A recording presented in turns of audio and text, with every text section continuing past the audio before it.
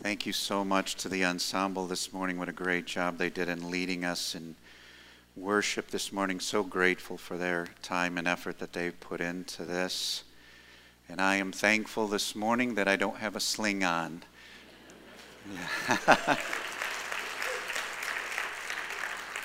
For the first time in 10 weeks. And I still can't lift anything with my right arm for another 2 months. But I had a very good doctor's visit on Wednesday, and I can get dressed and eat and type with my right hand again. And believe me, that is a blessing. And I feel like I've been set free. And so very thankful for that. And again, thank you. Thank you so much for all of your prayers over these many weeks. Well, this morning, I would like you to turn to the Gospel of Luke, chapter 2, and verses 1 through 7. The Gospel of Luke, chapter 2, and verses 1 through 7. Last Sunday morning, we looked at two very non-traditional Christmas passages, or passages that I used for Christmas. One was Psalm 8, and the other was Hebrews 2, verses 5 through 9. Different passages for Christmas, and as I shared with you, I believe the whole Bible is about Christmas. But this morning, we come to the polar opposite. We come to perhaps the most traditional Christmas passage in all of the Bible in Luke 2, 1 through 7. In fact, if you remember at the end of last Sunday, I challenged us, which I love to do at this Christmas time, to embrace Christmas with the eyes and heart and innocence of a little child, to believe it all.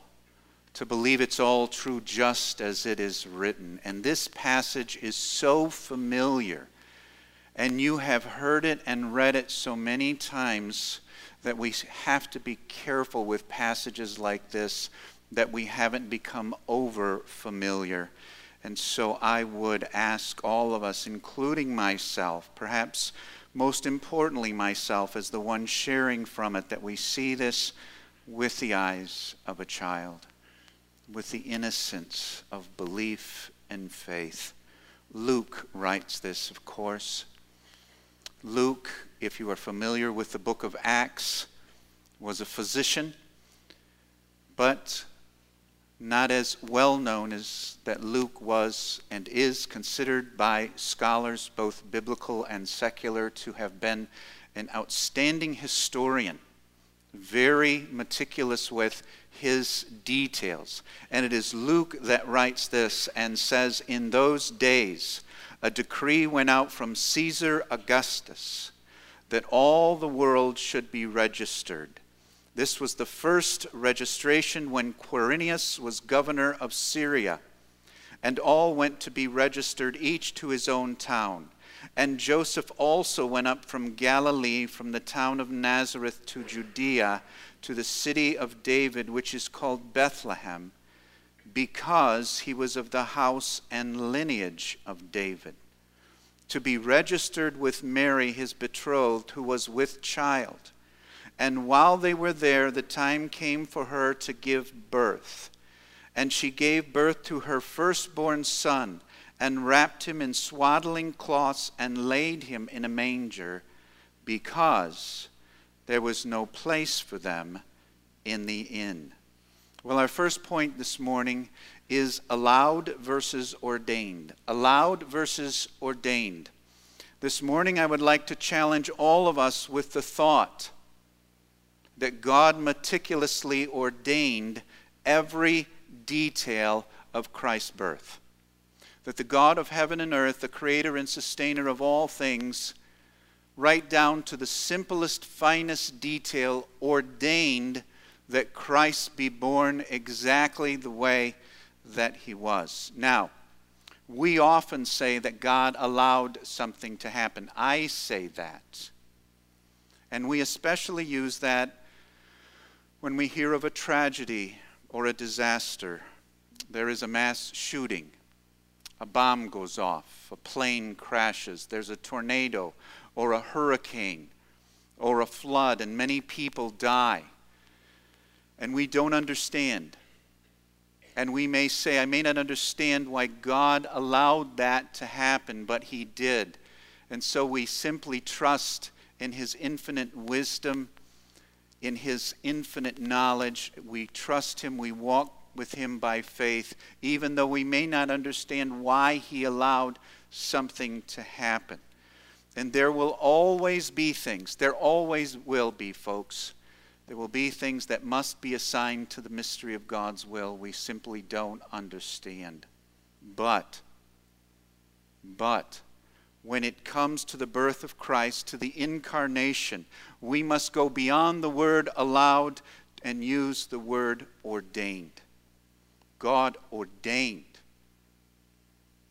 right down to the finest detail, that these things should happen. God moved in the heart and mind of Caesar Augustus, the great Augustus of Rome, considered the best or greatest Caesar of all the Roman Caesars that once ruled. He was considered a benevolent ruler. He has been called the father of the Roman Empire. He was a very intellectual man. He was a man who loved literature, and most historians would today say that he was the greatest Caesar that Rome ever had. God moves in this man's heart. He moves in this man's mind and causes a census, a registration to be ordered at the exact time that Mary was to give birth. Now, if you study history, we find that Augustus actually ordered a whole system of registrations or census to be taken.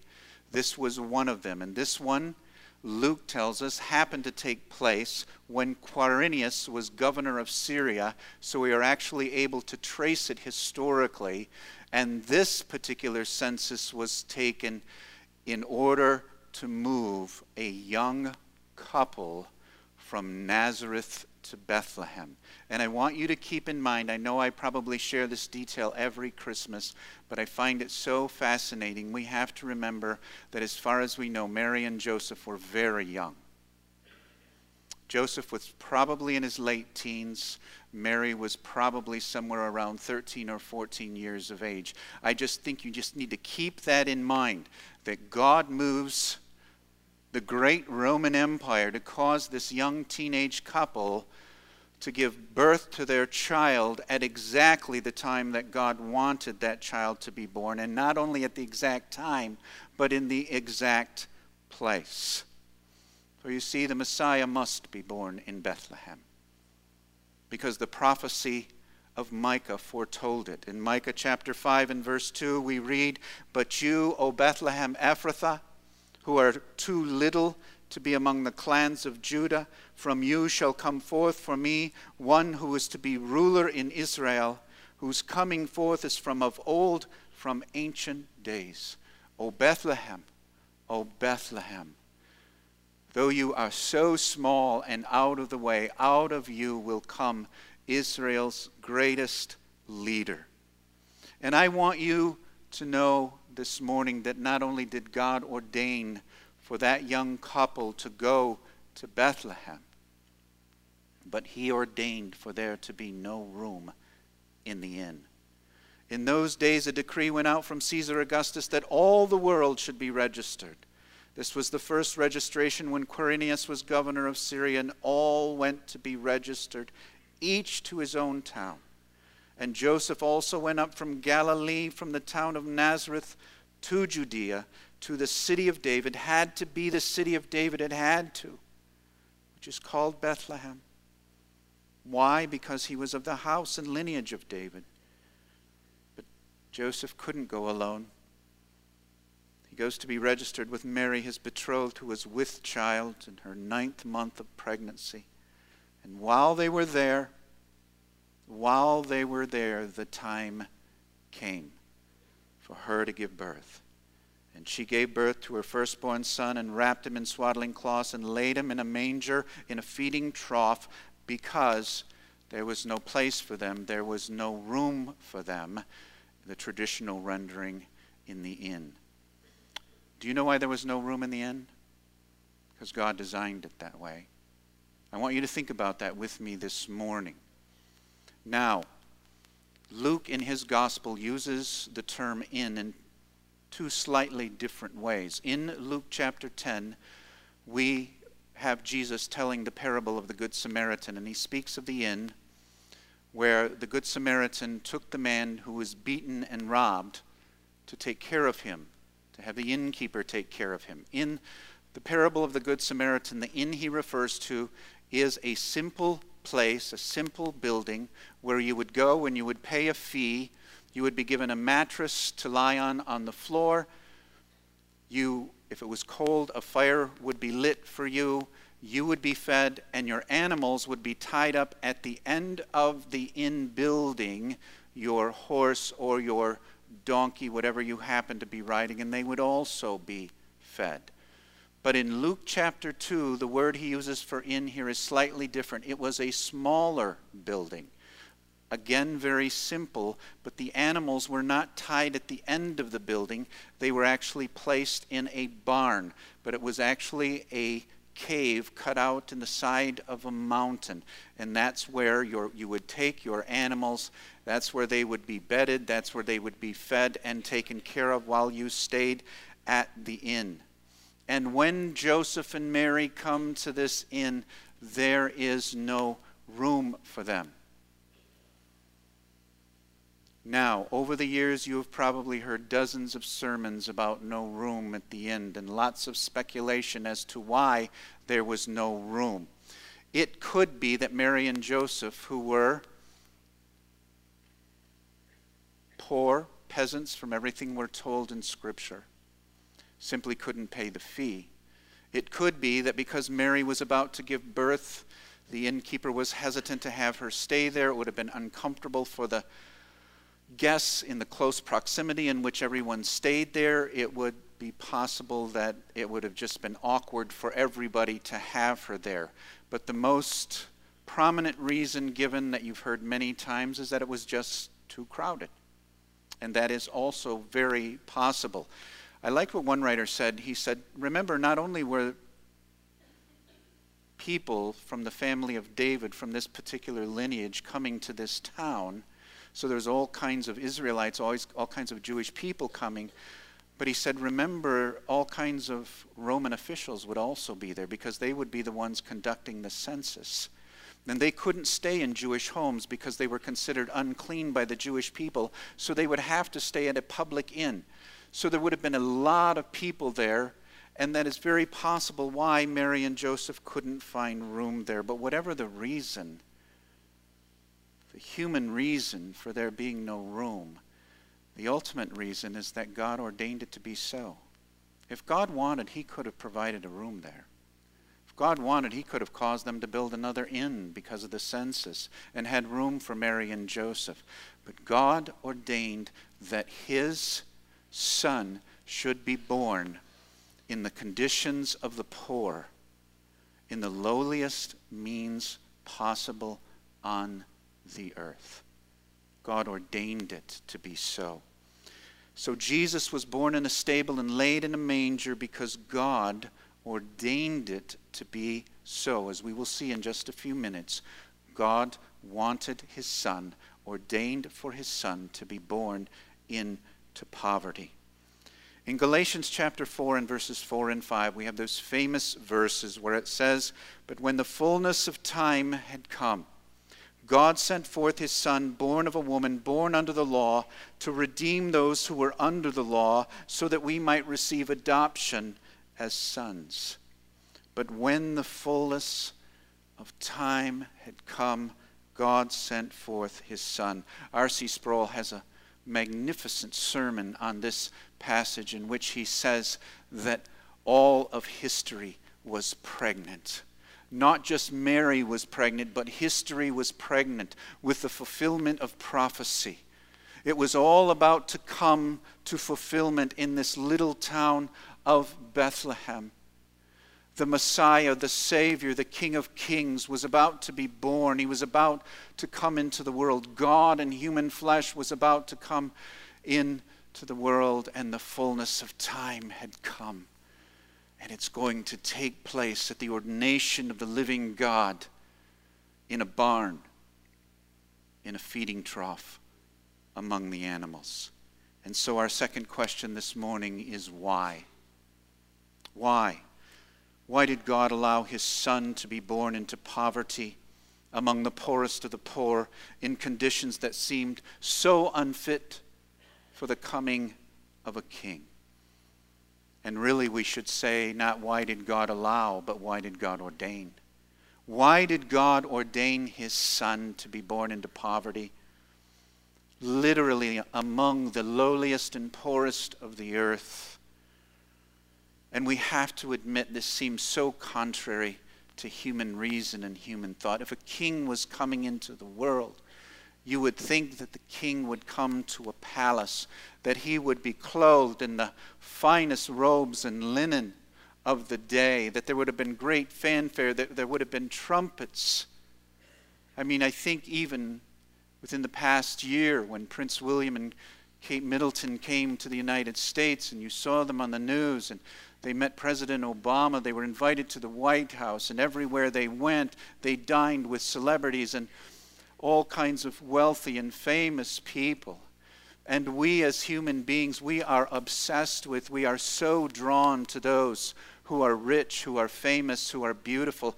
We see them on the internet, we see them on our television sets every single day.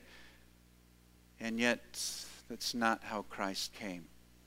He comes to Bethlehem in obscurity. Very few people knew that a king was born, that God in human flesh had come into the world. So contrary to how we would have done it. But not only that, I want you to think that his first coming was very different than his second coming will be. When Jesus returns a second time to set up his millennial kingdom, as recorded in Revelation chapter 19, he is going to come riding on a great white horse.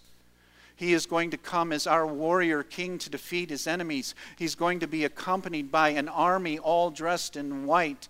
On his robe and on his thigh he will have written, King of Kings and Lord of Lords. And he will rule and reign forever and ever, but not so. Not so in his first coming. In his second coming, he will be the conquering king. In his first coming, he must be the suffering servant of Isaiah 53. Why? Why did God allow his Son to be born into poverty? Why did God ordain for his Son to be born into poverty? I want to share 4 reasons with you this morning. More could be given. 4 reasons why God, the God of heaven and earth, ordained for his Son to be born in the lowliest of conditions. First, Christ was born into poverty to show that he had come to die, to take upon himself the sins of the world. In theology, this is known as his humiliation. We see in Philippians chapter 2 what is known as the kenosis, the self-emptying of Christ, where Christ made himself, Paul says, made himself nothing, taking on the very nature of a servant. He humbled himself and became obedient to death, even death on a cross. And let me ask you this morning, would it have been fitting for the man who was to die naked on a cross to be born in a palace? Of course not. He had to be born just the way he was.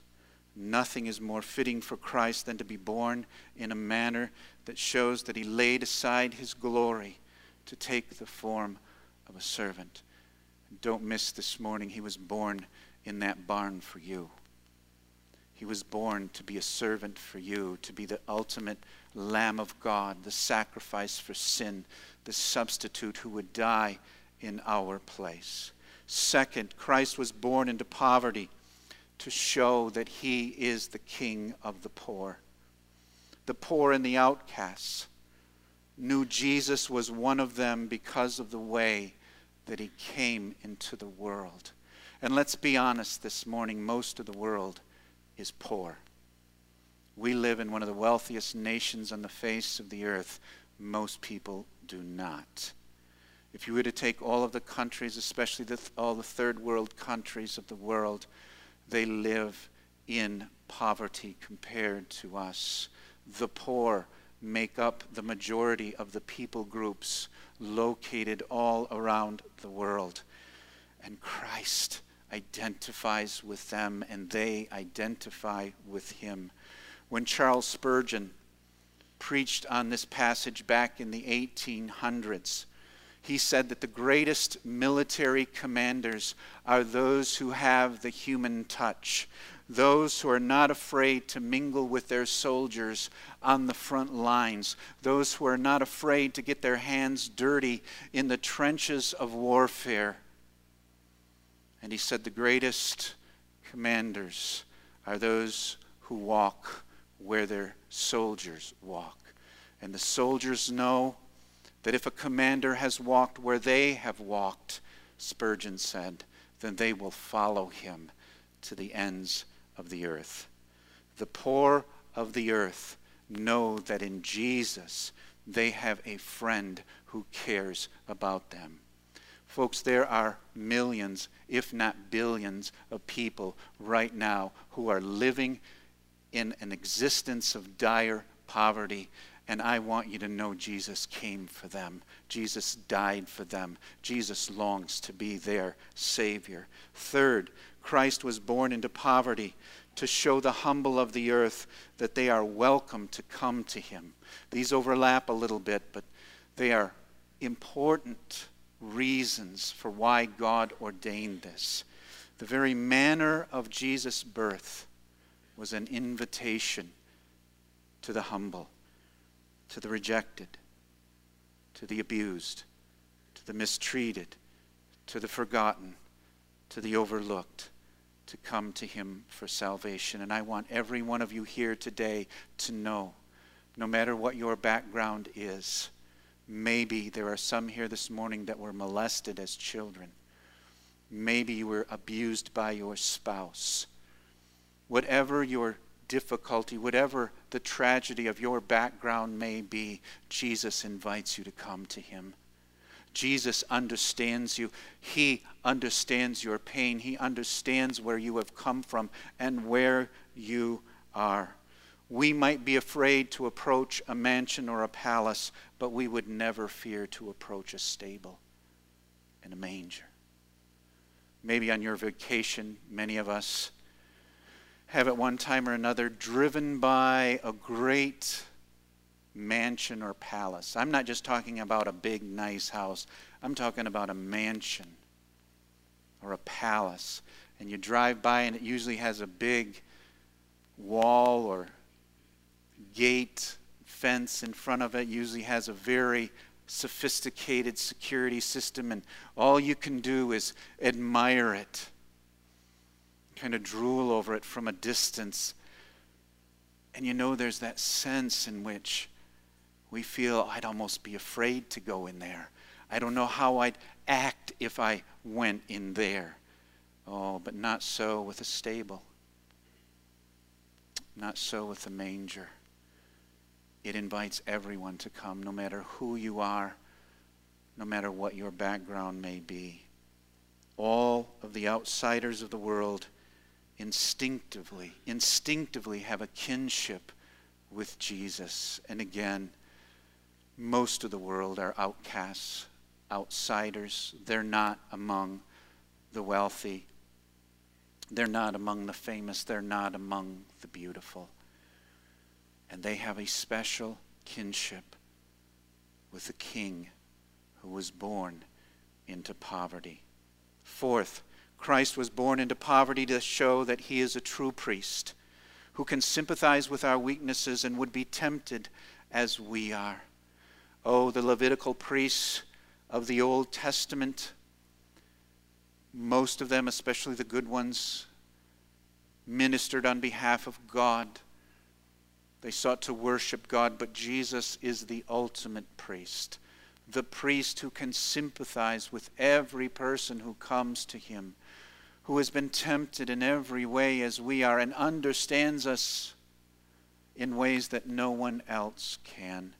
We think of those famous verses in Hebrews chapter 4 and verses 15 and 16.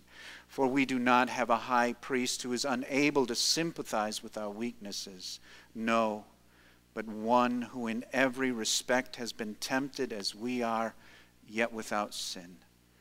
Let us then, brothers and sisters, with confidence draw near to the throne of grace, that we may receive mercy and find grace to help in time of need.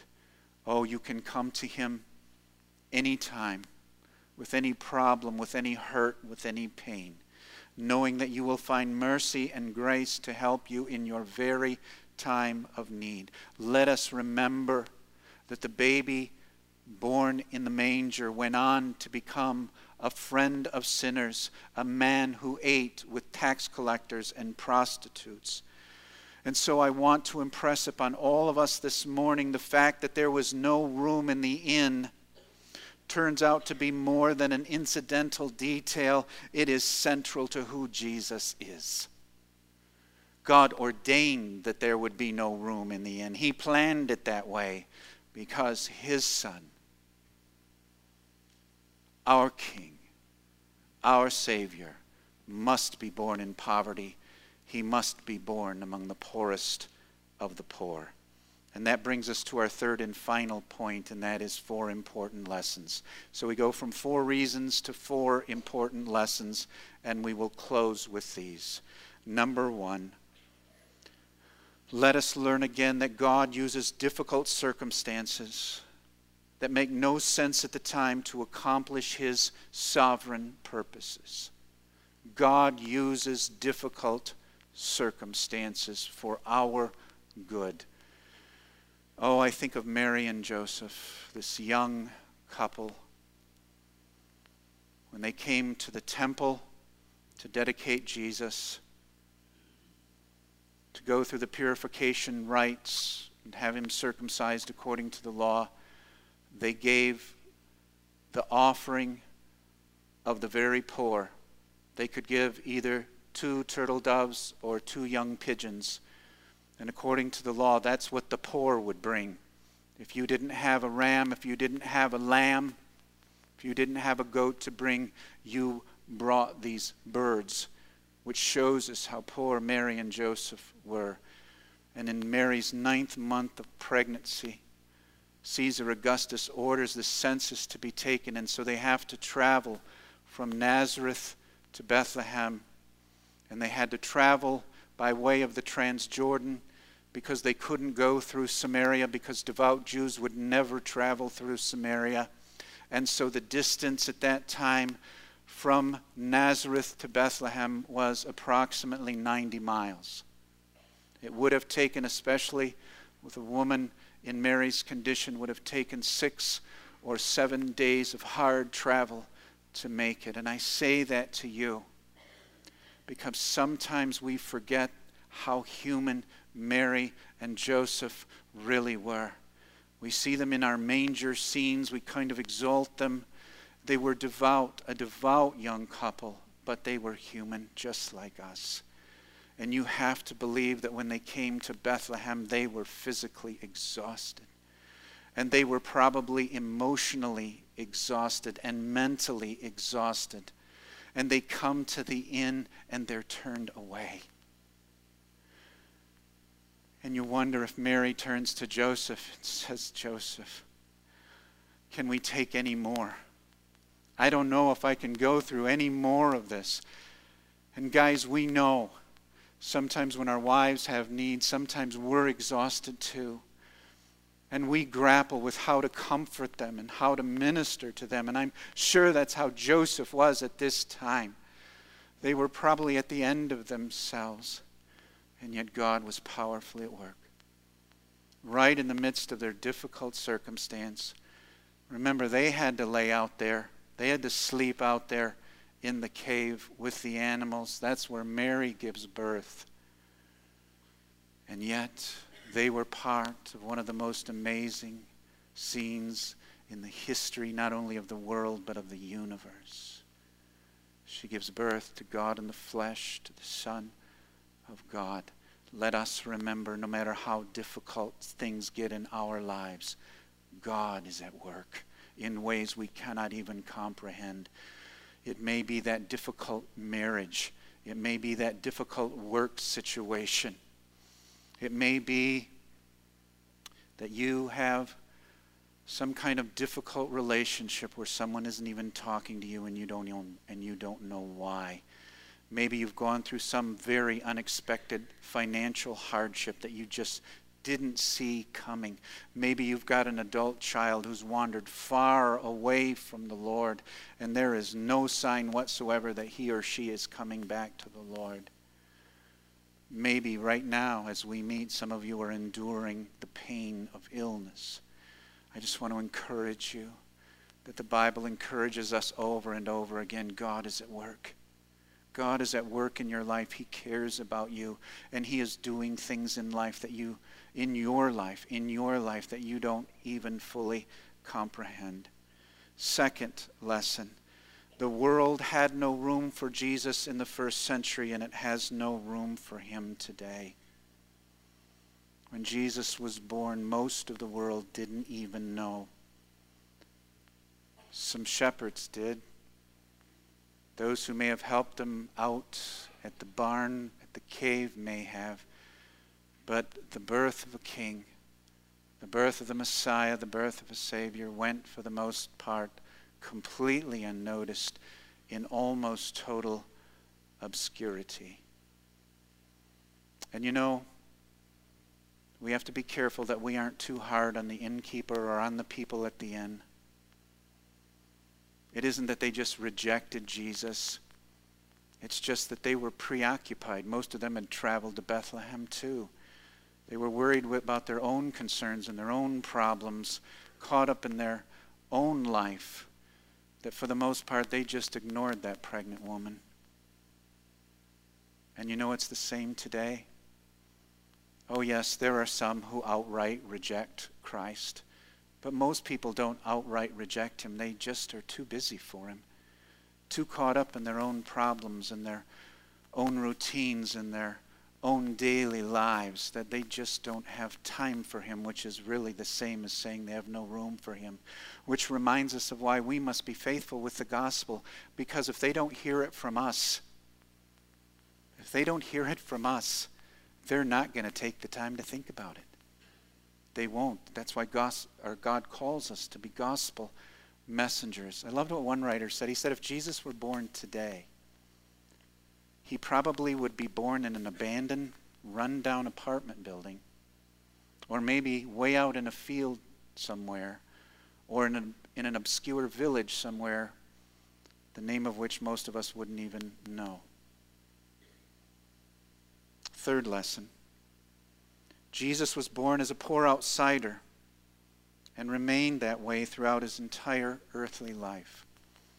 And I say to you again, let us remember Jesus has come for the outsiders, the people who feel like they don't belong, that they don't fit. Here He is, the creator of the universe. Don't ever forget that. I dwelled on that quite a bit last year. That baby born in the manger, He created you. He created the heavens and the earth, and He sustains every atom and every molecule every single day of existence. But He was born in straw among the animals, in the lowliest of conditions. He was raised by very poor parents, as far as we know, a peasant couple named Mary and Joseph. He told His followers in His adult life, the foxes have holes, and birds have nests, but the Son of Man has nowhere to lay His head. As far as we know, Jesus spent His adult life with no permanent home, no home. He lived in the homes of His followers, and they ministered to Him as He traveled as an itinerant preacher. All Jesus really had were the clothes on His back in this earth. And when He died on the cross, if you remember, the Roman soldiers gambled. They cast lots for what clothes He did have on Him. No, He was born an outsider And he remained that way throughout his earthly life because he has come for the outsiders. He has come for the outcasts to bring them salvation. And as I shared with you a couple of weeks ago, to point us to a better world to come. To a world that he has designed for us where we will rule and reign with him. Fourth lesson. Those who follow Jesus today will never feel at home in this world. We will inevitably be outsiders just as our Master was. Have you ever noticed in Luke chapter 2, verse 7, maybe you've noticed this before, but it's a tiny detail, easy to overlook. We tend to say at Christmas, there was no room for him at the inn. And that is true. There have been songs written about that. No room for him. No room in their hearts for him. And that is true. But do you notice what it says? It doesn't matter whether you have the King James, the New King James, the New American Standard, the ESV, or the NIV, or whatever translation you might have. Do you know what it says? It says there was no place for them in the inn. It doesn't say there wasn't just no place for him. There was no place for them. There was no place for Mary and Joseph. And they spent that time out there with him. And so it is today. Folks, we will never feel at home in this world. I hear a lot of people saying today that our American culture is becoming more and more hostile to Christians. And it is. But we need to understand something. It has always been that way. And that's why I encourage all of you from time to time to study church history. Folks, we have always been outsiders. We have always been outcasts. The people of God, the children of God, have never felt at home in this world. There is nothing new about that. Now, we need to be salt and light. We need to influence our culture in any and every way that we possibly can. We must love our families, love our church family, and be as involved as we can. But we will never be truly at home in this world because our Master wasn't either. And that's why he was born in a stable, laid in a manger among the lowliest of the low. In fact, your Master bids you to come and die with him. He bids you to take up your cross, to die to yourself, and to follow him. In Mark 8:34, Jesus says, or we read, and calling the crowd to him with his disciples, he said to them, if anyone would come after me, let him deny himself and take up his cross and follow me. Follow me. I am the Son of God. I will make you children of God. You may never be at home in this world, but you will be my family, and you will be at home in the world to come. So Mary and Joseph travel 90 miles from Nazareth to Bethlehem in conditions in what one writer called dirty, difficult, and dangerous. They come to Bethlehem only to be turned away from the inn, and their baby to be born in a barn with animals in a feeding trough. Why? Because God ordained it to be so. Every single detail was mapped out by our sovereign, providential, gracious God. But if you have the eyes of a child, if you have the faith of a little one, you will know that in that stable, in that feeding trough, was born the King of Kings and the Lord of Lords. With your childlike eyes of faith, you will see that apart from the cross, was the greatest moment in the history of the universe. Isaac Watts saw it. He saw it. And so he wrote, "Joy to the world. The Lord is come. Let earth receive her King. Let every heart prepare him room, and heaven and nature sing." Let's pray together. Father, we don't often do this, but thank you for the humble, lowly, poor conditions in which Jesus was born. Thank you. Thank you, Father, that Jesus can identify and relate to and be the Savior of the poorest of the poor, for every outcast, for every outsider, including us. Thank you, Father, for loving us so much. In Jesus' name,